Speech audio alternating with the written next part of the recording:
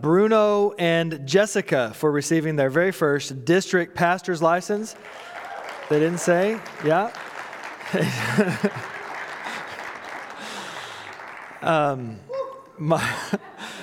Michael got his renewal, his fourth renewal, I think. Yeah, so our youth pastor. And for those who are unfamiliar with what we do as a church, I know that there's ways that somebody can get ordained online and do those things. But in our church, in our tradition, it's an evaluation process. If somebody really feels called to ministry, first they get a license from the local church, and they've all done that through the church board here. And I forgot when I talked earlier about that, and Lucas has his local license. I just now realized that when I looked out and saw him on his way to become a pastor as well. But it starts with the local license, and they go before the church board and answer some questions. The church board kind of examines, are you called, and let's talk about that.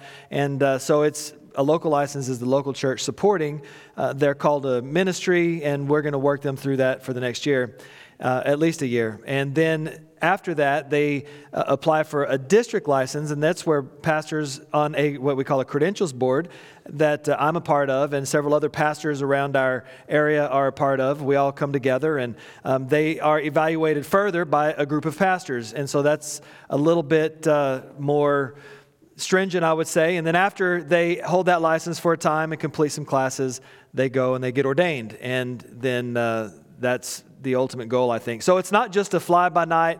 Anybody who says, I want to be a pastor, if you want to be a pastor, great. We will walk you through that process. We want to make sure and but help you examine and determine for yourselves that call of God on your life.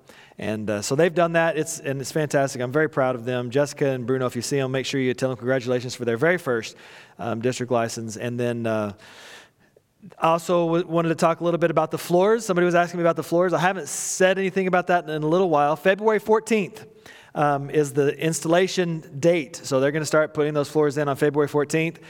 We set out to raise $54,000. We've raised $30,000. And that's kind of where we're at. We're trying to raise that last little bit. We have asked the school to help us with some of that, so we'll see.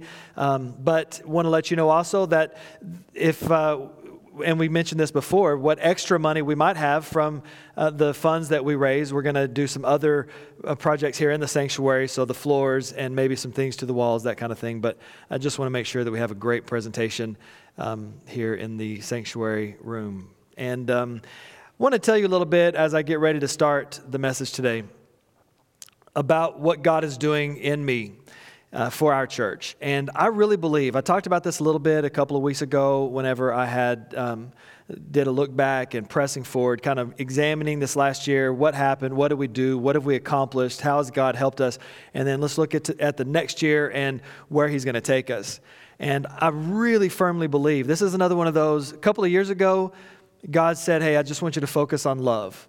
And I don't know if you remember that. We talked about love and His glory, and I mean, we sat there for a long time, like 6 months, I think. It was a long time. And He kind of gave me another open-ended, command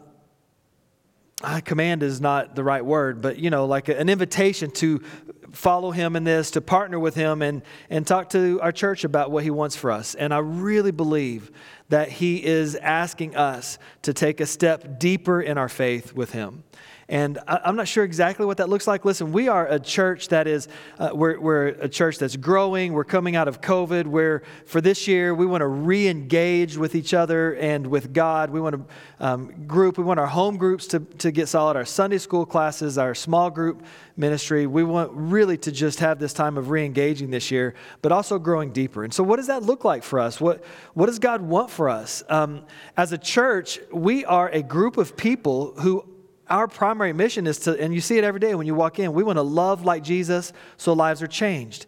Well, what are those changed lives? How are people's lives being changed? How are we as a group and then as an organization effectively reaching people for Jesus so their lives are changed? And that requires commitment, and that requires involvement, and that requires us to partner together to accomplish this mission. So that's kind of why I'm starting where I'm starting today.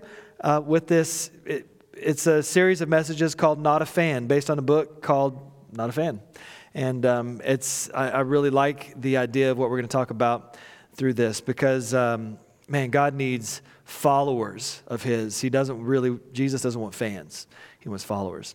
So let's start this way. How many of you have ever had a lemonade stand? Anybody ever do a lemonade stand? Anybody have kids who did a lemonade stand, right? Your kids did a lemonade stand, and you're like, oh, look at my little entrepreneur. He's going to go out or she's going to go out. They're going to make some money. I can still remember my very first lemonade stand. My parents, man, they're saints, honestly, because they put up with so much. But I was after them, and they knew what I know. You know, who knows how far this thing's going to go? Probably not very far. So got the card table. You guys remember those square card tables? I don't really see those very much anymore, but we had a card table. Put that out on the sidewalk and got all the lemonade stuff together and out on the sidewalk, and it was blazing hot, middle of the summer, and I'm thinking, I'm going to rake it in, man. Everybody's going to love my lemonade. So 50 cents a cup. I don't remember how. I didn't sell them. I drank more than I sold that day for the lemonade. But here's the question. Whose kid actually ends up going into the lemonade stand business? Like, whose kid does that? I was thinking about that as I'm getting ready for this. Whose kid goes into that? You've seen them before, though, right? You've seen like professional lemonade stands, people who sell lemonade. And maybe your son or your daughter have tried that, but there really are professional lemonade stands out there. So logic would dictate that some kid somewhere had the same idea I did, and they went out and they started a lemonade stand, and it grew into some kind of business. You know, and then how does that work? Maybe he wanted to try it one hot Sunday afternoon, and he got out and set some things out, and other kids in his neighborhood were doing it, so he thought he'd get in. I don't know how it starts, but he thinks I can make a little on top of my allowance selling some lemonade. So he tries it out. He gets his mom or dad to help him out with a rickety little stand, hand-painted sign, which I did. You probably did too. Lemonade, 50 cents. And after one successful day, he tries it again. And then he tries it again, and then again, and then gets involved in his lemonade stand, gets asked to go to like a middle school baseball game. Goes to a middle school baseball game and ups his price. Oh, now we're at $2 for a cup of lemonade. You know, this is whenever that starts to happen. And then he begins to get more invitations to go to other places. Now he's starting to get really busy, and he's taking his lemonade stand all over town. And sure, he's making a really nice profit, but now he finds himself having to get a lot busier. Things are a little more professional. It's taking up more time than he expected. He's got to make special orders on lemons because he doesn't have enough lemons. You know, he's got to make special orders, and he's keeping track of all of his expenses on a spreadsheet. And what started out as a hobby has really turned into a consuming commitment. You see the picture I'm painting. And in that moment, you have to make a choice. Is this going to be some kind of career? Are we going to get into this? We're going to hire some employees to share the load? I mean, what would you choose? Some of you are thinking, man, I wish that was my kid. Others might be thinking, my kid doesn't even know what a spreadsheet is. Whatever you're thinking, you understand that for all of us, no matter if it's a lemonade stand or whatever it is, there comes a time in our life that you have to define the relationship. What is this? What am I doing? What's going on here? And these kind of moments aren't unique to the business world. These kind of moments happen to us at other times in our life. Maybe you guys all understand and have at one time had to define the relationship with somebody that you're with. Husband or wife now maybe, or boyfriend or girlfriend. And that comes the day where you're going to have the talk, you know? You know the talk, the DTR talk. Define the relationship. What is this? Where's it going? What is it? I can remember Cerise and I having that talk because we were just dating, you know? Like that's how it starts out. We're just dating. Like, and this was pre-Tinder days, so there was no swiping. We're just out in the wild, you know? Like, who am I going to stumble upon that might be good enough to marry, you know? But that's not what happened here. God brought us together. It was a glorious thing. We have this idea of somebody we're going to we'd like to marry, or we just want to date. So we're out dating. You guys, we're doing the same thing. You're dating this person. Maybe you're dating several people at the same time, But at some point, that dating, you have this conversation and you define the relationship. Am I just wasting my time here? Or is this going somewhere else? Is this something I can fully commit to? Or is this something I'm going to back off of? I can remember the day we were talking, we were dating. And to be honest, I was dating some other girls too. I was, we weren't tied down. We hadn't had the DTR yet. And I remember but I really, really liked Teresa. But I'm keeping options open, but I really, really liked her. I didn't know if I loved her yet, but I really liked her. And so we looked at each other one day and we were like, we got to have this talk. You guys have been there. It's uncomfortable, right? I don't know where this talk's going. I know where I want it to go. What are we doing here? I said, are we dating or are you my girlfriend now? And she was like, well, I don't know. And that was weird because we were like, I don't know. I want you to be do we say girlfriend? Are we going steady? What's the words that we use, can we be exclusive here?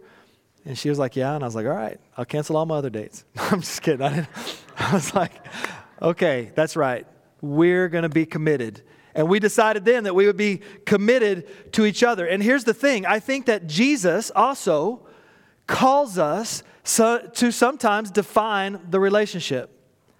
What does that relationship look like? What are we doing with Jesus? What's going on? What does Jesus want from us? And what do we want out of this relationship with Him? I think Christ gave us an invitation, and we find that in Luke chapter 9. We're going to be using this verse because I think it clearly marks out what it means to be a follower of Jesus Christ. If anyone would come after me, he must deny himself, take up his cross daily, and follow me. The relationship that Jesus calls us to is not one that is a flighty, I can have my options open, I have other people that I can date kind of relationship. He's calling us to a give entirely of myself, deny myself, take up my cross, and follow me. That's what Jesus is asking. As we get into the message today, by the way, if you want to follow along in the notes, you can go to Get the Church's app, and in there's a section for the sermon notes. It's also in the Bible app. But let's talk a little bit about defining the relationship. I think some of you welcome this DTR talk because you're ready to move to a different level of commitment. You're ready to move past the casual, past the convenient, into something more dedicated, more devoted, more committed. You're ready for this talk. Some of you are not because you kind of like the setup you have with Jesus. I mean, Jesus is a nice guy. You like him pretty good. You like church. Gives you something to do on the weekend. It's awfully nice. You can come here and you can sip on some coffee at the coffee bar out in the lobby, talk to your friends. Kind of like what's going on. The idea of a commitment, the idea of taking it to a different level, that gets you a little anxious. Maybe even causes you to think about fight or flight, that response. But what we want to do is to define the relationship with Jesus.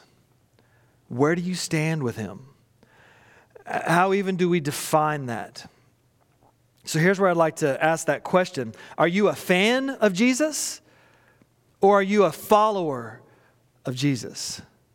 Some of you may be asking why I would even ask that question today. I mean, we're all followers of Jesus, right? We're all here today. That's why we're here. That's why we get together. That's why we do home group or small group or Sunday school. That's why we gather in church on Sunday morning, because we're followers.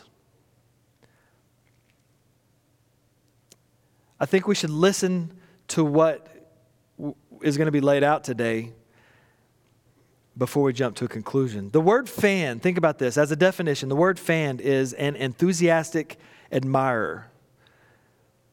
The word fan, an enthusiastic admirer. And we're all fans of different things, right? I mean, we understand what it means to be. A lot of us are sports fans. We can equate it to that. I know I sure can. Sports fans. And some of us have favorite players and favorite teams, and we have jerseys of our favorite players and our favorite teams. A few years ago, it's been quite a few years ago now, I had the privilege of going to a Thanksgiving Day Cowboys game. I don't know if you've ever been to a Cowboys game on Thanksgiving Day, but it's glorious. It's awesome. We went this year, and it was a great year to go to the Cowboys game. Sometimes I go and I think a little too country or too redneck maybe, but we took a turkey fryer and we fried a turkey out in the parking lot. It was awesome. We had a good time. But I can remember this game. They were playing Miami. You might remember the game too. And it was a horrible game. Like they just played horrible this Thanksgiving Day. And they were playing Miami, and they're playing in the Jerry World over there. And it's like this. It wasn't cold. It was good weather. And we had great seats. And I'm like, man, this is a horrible game. Why do we watch this game? But it was actually one of the types of games that you really love watching because we won by a field goal in the last seconds of the game. Kick a field goal, won the game. Awesome. Like just lifts you up. I remember that. Then we left and we talked about how bad they played. Tony Romo was quarterback, how bad he played, how much better they could have played. I think all that happened again over this last week after the loss last Sunday. Really, there's not enough memes in the world to describe for all the Cowboys fans the heartbreak involved with being a Cowboys fan. But, we understand that. We get what it means to be a fan. We love to root for a team, and we're fans of them. My concern is this, that the church has the potential to very easily become a stadium full of fans of Jesus. But here's the deal. Jesus never cared to have a fan. He wasn't after fans. If you define fan as enthusiastic admirer, the fans just were not important to him. He just didn't care. You see, I think we have the tendency to come together once a week and just be a room full of fans of Jesus. I think that's what we do. We sit down in our seats and we open our programs, and when we did those, we don't have them as much after COVID, but we open our programs, we applaud at certain times, we leave somehow thinking as fans that all of that was done for me, it was so good for me. We get in the car, we evaluate the sermon, the pastor did this bad, he did this good, and then we kind of give the the song selection a thumbs up or a thumbs down. We didn't like this song, we like this, we didn't like that. Like, you probably have done it, I've done it. And then we come back again the next week to do it all over again. And some of us are big fans of Jesus. And being a fan feels pretty good. We can feel pretty good because we are great admirers of Jesus Christ. But the thing is, he never cared to have an admirer. That's not what he was after. So if we'll be honest with ourselves, if we'll really search our hearts, if we really will define the relationship that we have with Jesus, there's 3 questions that we need to answer. Here's how we can define the relationship. What kind of relationship do we have with him? Here's 3 questions. The first is this: why are we here? Why are we here? If you read in the Gospels, you'll see that at different times in his ministry, Jesus would draw a line in the sand to separate his fans from his followers. And if you go into John chapter 6, you'll see that happens in John chapter 6. Jesus in John chapter 6 is at the height of his ministry. Large crowds are following Jesus. He was very popular at this time. He was working miracles. He had just healed the official's son. You guys might remember that story. And the guy by the pool of Bethesda, he had just healed him. And a lot of people were beginning to follow Jesus. He had become, like everywhere he went, he was like a rock star, and people were following. And Jesus, Jesus, they wanted to be around him. But in verse 2, he realizes why they're coming. In verse 2, he says, they're coming because of the miracles. That's the main reason the crowds were there. You know the feeding of the 5,000? You should read that story with different eyes. It's a crazy story. Like, we marvel at Jesus feeding the 5,000. We marvel at the miracle of what happened. 5,000 plus women and children. And so who knows how many thousands and thousands of people it actually was that was fed that day through just a few small loaves and fish. At the end of that story, it says that they sought to make him their king by force. They were such big fans of Jesus in that moment. They wanted to take him and make him their king by force. And why? Because look what he can do for us. This is all about me. This is awesome. Look what he can do for us. He can feed us anytime we want. They didn't care as much about his teaching, about the life change. They were there for the show. So that's the question to ask today. Why are you here? What is your because? Is it because you think the seats are comfortable? We got pretty comfortable seats. Do you really like the music? Is it because you get to see your friends and chit-chat? Is it because your kids can make friends here easily? I think that that's great for a while. And honestly, as a church, we want that. We want comfortable seats. And we want small groups where people make friends. And we want a safe place for children and teens to be and to learn the gospel. We want that. But at some point, we have to define our relationship with Jesus and ask, why are we here? Because Jesus challenges us to a deeper, more committed, and intimate relationship with him. And that's what he did in John chapter 6. And then in verse 66, it says, from this time, many of his disciples turned back and no longer followed him. Because when he defined the relationship and he said, hey, this is what it means to follow, some of them were like, whoa, I don't want that. They turned back. It's too hard.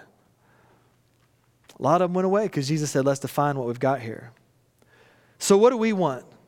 I think this forces us to ask ourselves the question, what do we want? Do we need to define what we've got here? Who is Jesus to us? As we define that relationship, do we see that we only have a casual Jesus relationship?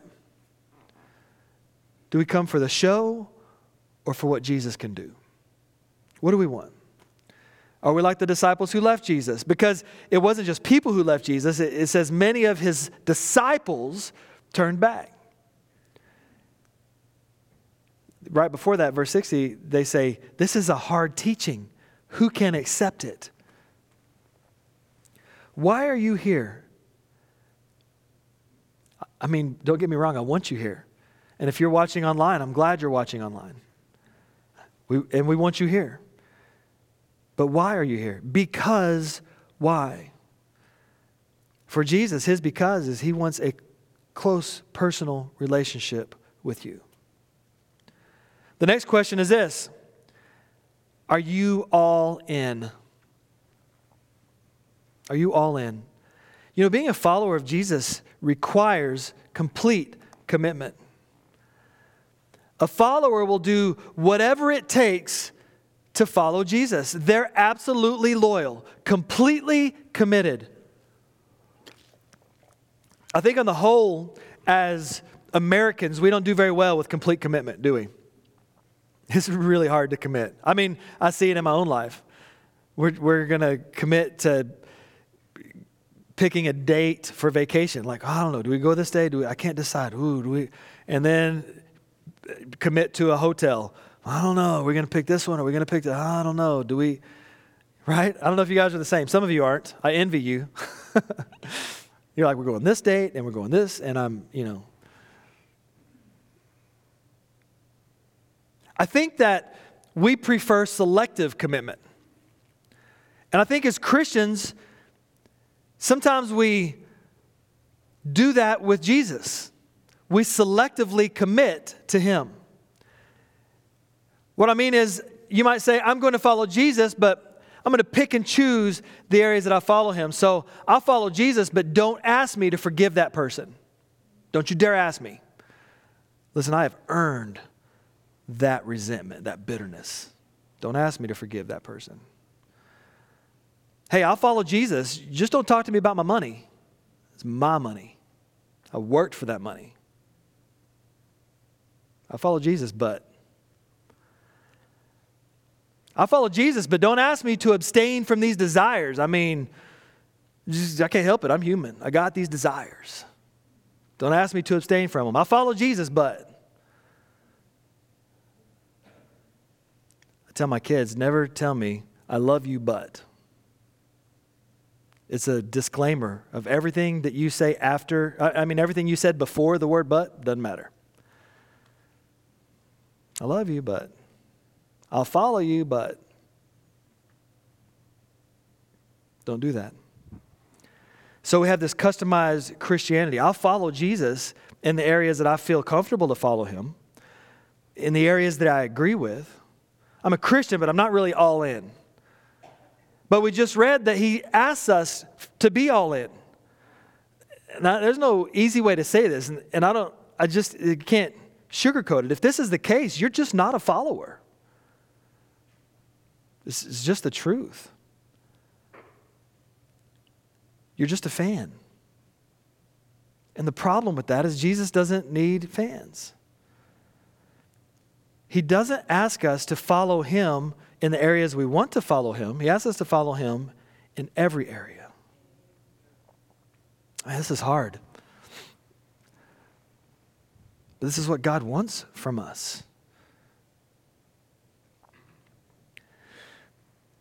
There's no bargaining.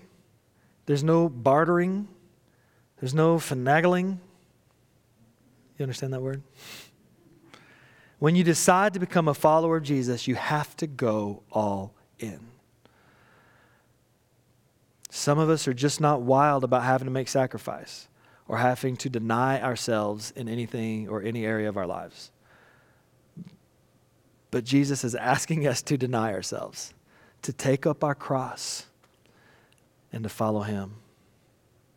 So that's the second thing. We need to define the relationship. That's the next thing. Are you all in? Here's the third one, last one. Have you made it your own? Have you made this relationship your own? Many of us started going to church because our parents came to church. Parents made you. Dad said you need to go to church. There wasn't an option. Your mom said you got to go. Maybe you started coming because of a boyfriend or a girlfriend or a spouse. You came because they liked it when you came. They liked it. You came because it appeased them.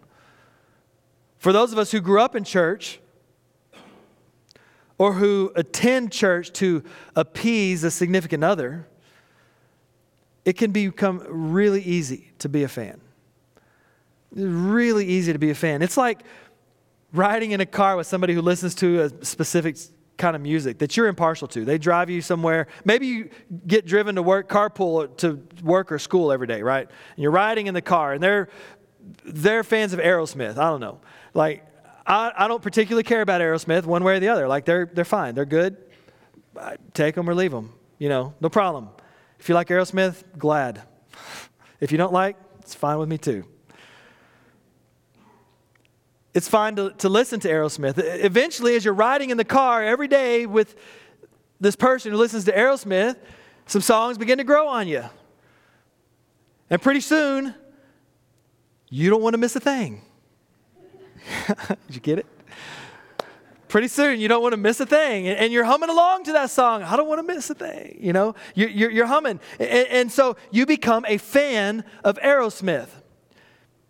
You understand how that works? What's happening here? That can happen to us in church. We keep coming to church to appease somebody else. We come to church to be with somebody else. And pretty soon we get into the flow of things.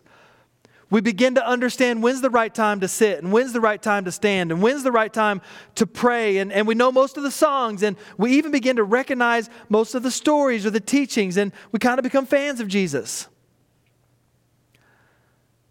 But really, that's a dangerous situation to be in. If the faith is not your own, if you haven't chose to make a commitment to Jesus, if it's not your faith and it's the faith of whoever that you came with, you're just riding in the car on your way. You come week after week and you develop this faith. I'm not an air quote guy, but I don't know the better way to say it. It's faith. Someone else is in the first place. You're just numbing yourself to the real thing. You become comfortable with a few songs and a few verses, but none of it requires a personal commitment or change. And as a youth pastor, I dealt with this all the time. Students, teenagers, hear me say this. Make the relationship your own. Develop a relationship with Jesus Christ.